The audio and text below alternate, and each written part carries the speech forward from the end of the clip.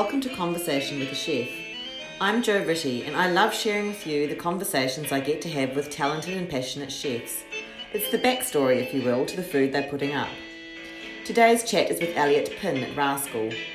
When I was doing some reading about Elliot before going to chat to him, I discovered that not only is he from Christchurch, but he went to school in the same part of town as me, albeit years after me.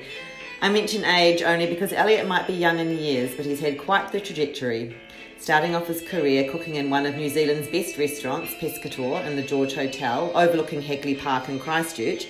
Then he moved to Sydney after the earthquakes and worked at Flying Fish restaurants and then Sepia before moving to Melbourne to the head chef role at Doot Doot Doot at Jackalope on the Mornington Peninsula. From a park view to a view over the water and then of vineyards, at his latest venture, Rascal, the Sydney road view might not be quite the same, but Elliot and his team look set to change the Brunswick dining landscape all the same. So it's been interesting. Yeah. It's been really interesting. See, yeah, okay. Yeah. It's beautiful. Yeah. What was this before? So it was, I'm going to say rundown, a rundown kind of cafe. Okay.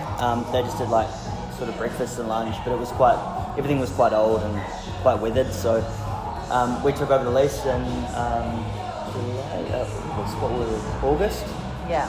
And then refurb and then rolled straight into it. So Oh, it was a good experience. classy. Yeah. Well, we want it to be not classy, but we still wanted it to be feel sort of really welcoming and sort of approachable was the main word for us. Was making sure like everybody that walked past would be like happy to come and have some snacks, or they can have a meal, or they can just have a drink, or whatever. Hi, I'm Jo. Jo. Nice to meet you, sorry. Can I get you some water? A water would be great, thank Do you you. want still or sparkling? Sparkling would be great, thank you. Cool.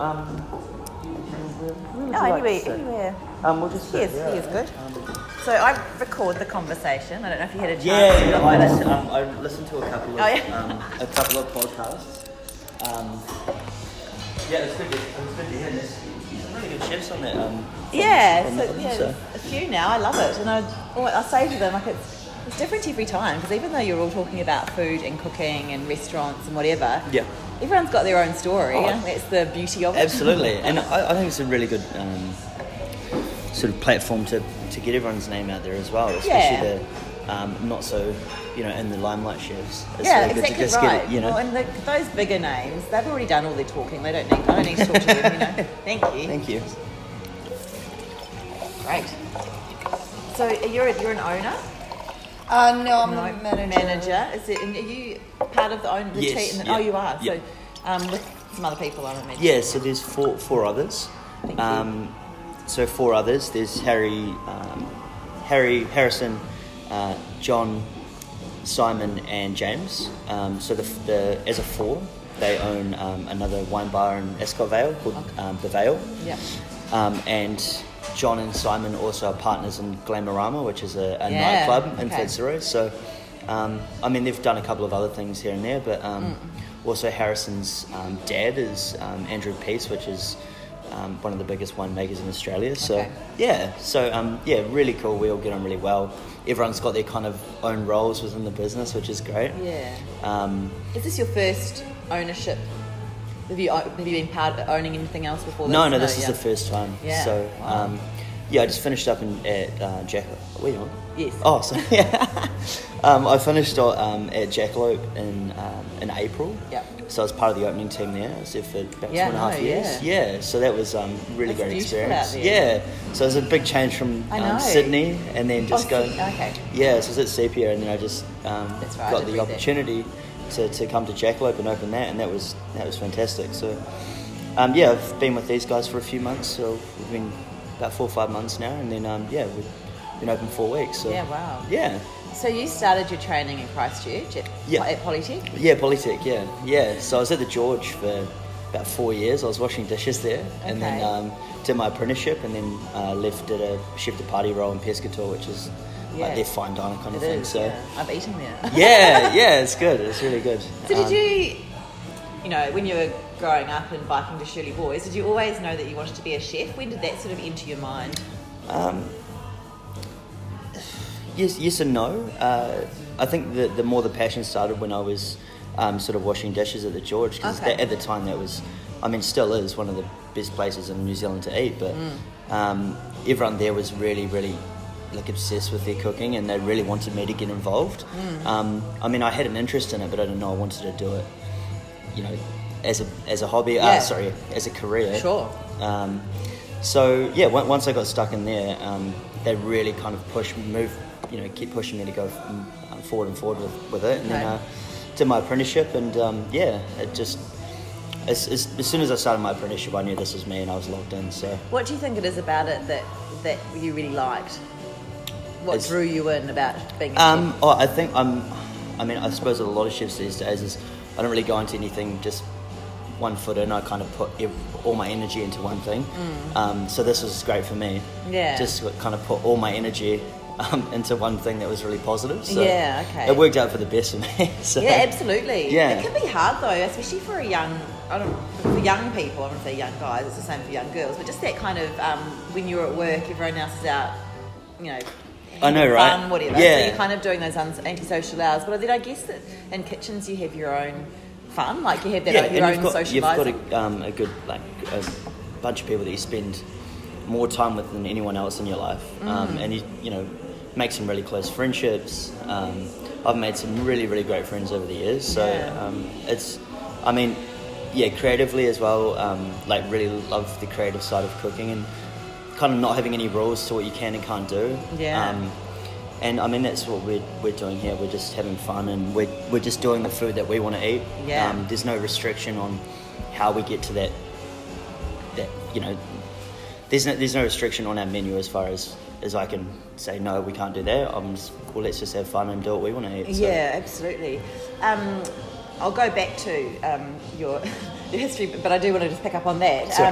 Because I sort of think Jackalope's quite fancy, and then it's a winery and so on. But I mean, this is a wine bar here, and it does look quite fancy, but also approachable. So, are you doing full meals, or are you doing more? Yeah, so we're doing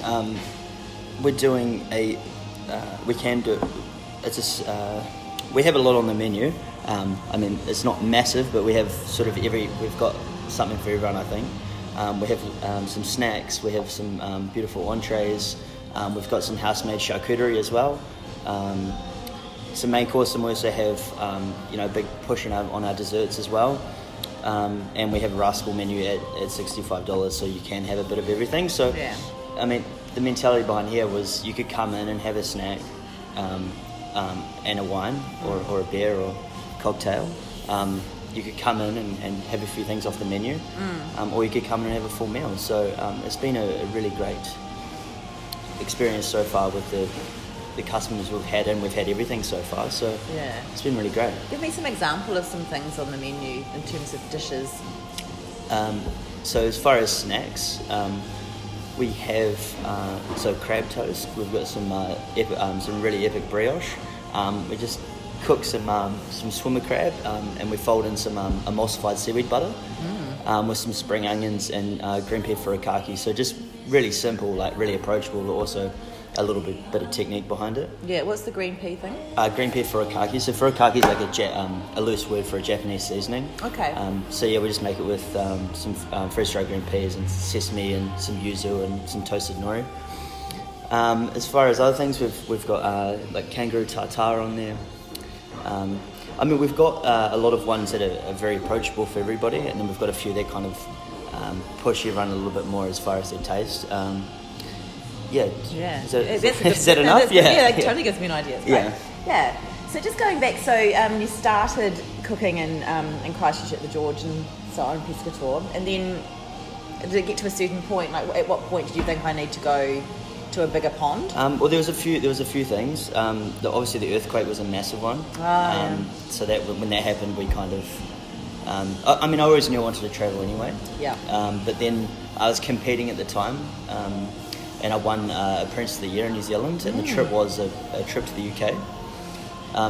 So I travelled to Gold Coast just to see my friends for a couple of months before I travelled. Then I had some visa troubles, and then I just came back to Christchurch and then just ended up in Sydney.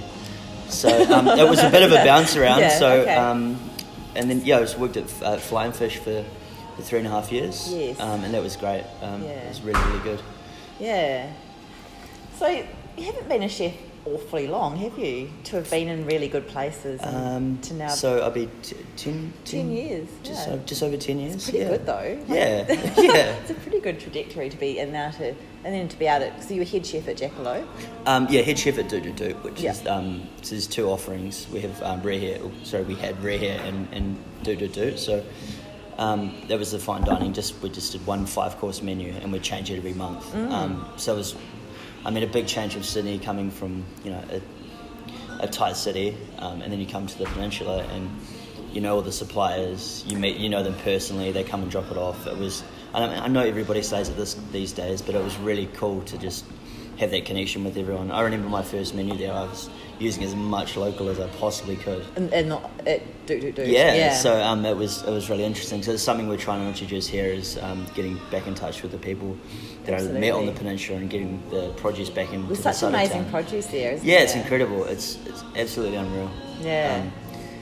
Something I was really a big perk of living on the peninsula. Yeah. Oh, so you're living out there as well.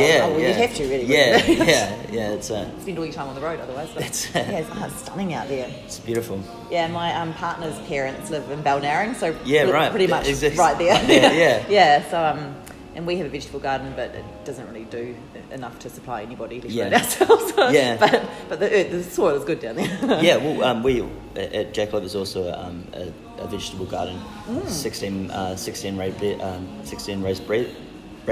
beds. So that was really fun, and had a garden alley. She was amazing. Okay. So it was just more for flowers and little intricate sort of.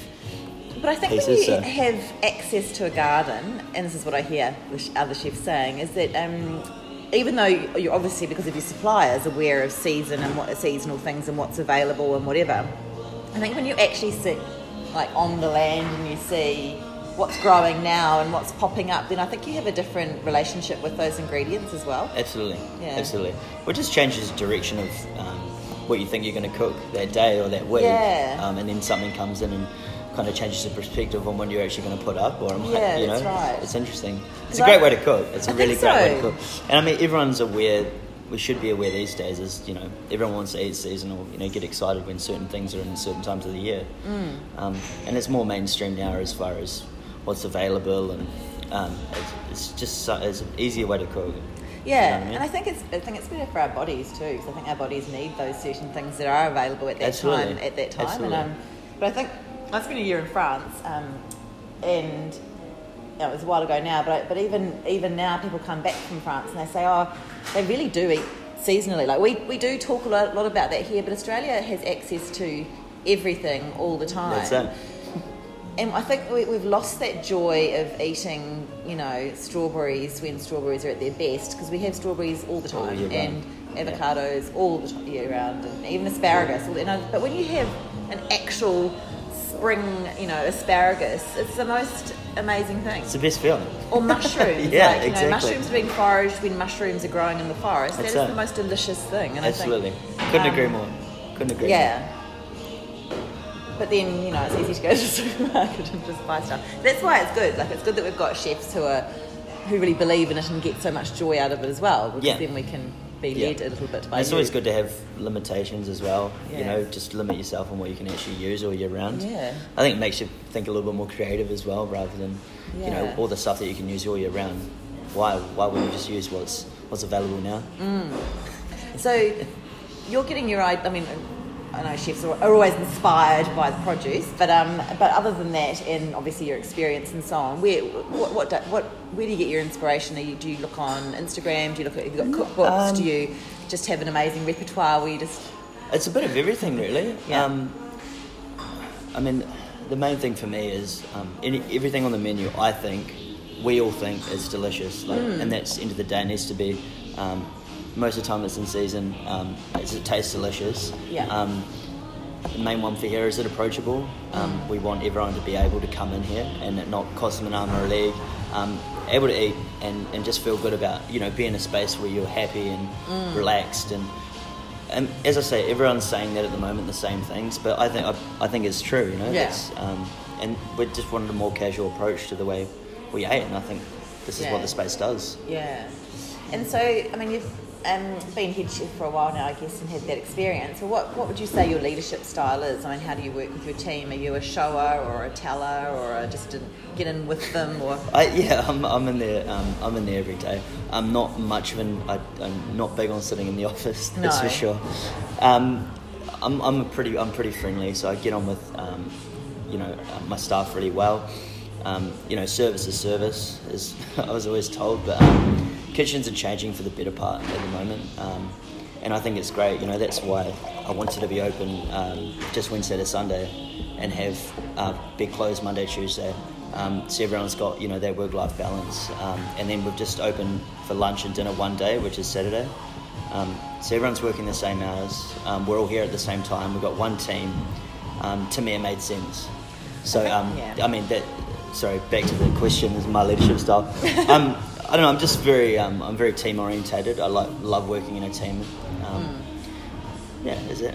I think it's really important, this idea of work-life balance, because I think increasingly we are talking about mental health of chefs. And I Absolutely. Spoke at the weekend, I don't know if you've come across, it's just been in the news a bit lately, the white jacket effect. So there's a chef from Sydney, Amber Carver, who has set up this foundation because of her own experiences in losing a mentor chef to suicide. So she's this year has set up this program to help the hospitality industry, and I think that it's really important. And I think it's amazing. I mean, for so long it's been something that chefs never talked about. And now it's become something that chefs we should have been talking about a long time ago. But it's super important because a lot of chefs don't stay in the game that long these days, as they get to a certain age, and their body and their mind can't handle it anymore. And you get to a stage where you push everything aside in your life, your health, your friends, and work becomes everything. And I mean, it's still the same for a lot of people, but I think it's just important to find that balance of making sure you have your days off, making sure you see those people that make you happy outside of work, and all that kind of thing. I mean, it's forgotten about so much, and it's when you're trained like that, it's the way it's worked for years and years and years, and it's changing for the better, in my opinion. Yeah. So what would your advice be to a younger person who was wanting to get into the industry? I don't know. I think if you're passionate about it, if it's something you really care about, then that is the right industry for you, I think. But I'm not keen on the. I don't think you should put yourself in that position if you're not fully invested. That's my only sort of, because you get a lot of people that have just seen a little bit here and a little bit there, and they think it's for them.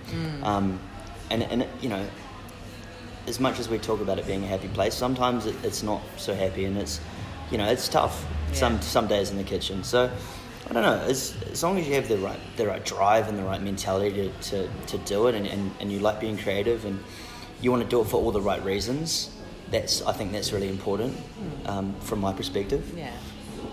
Does that answer your question? Yeah, it does. You've answered all my questions brilliantly.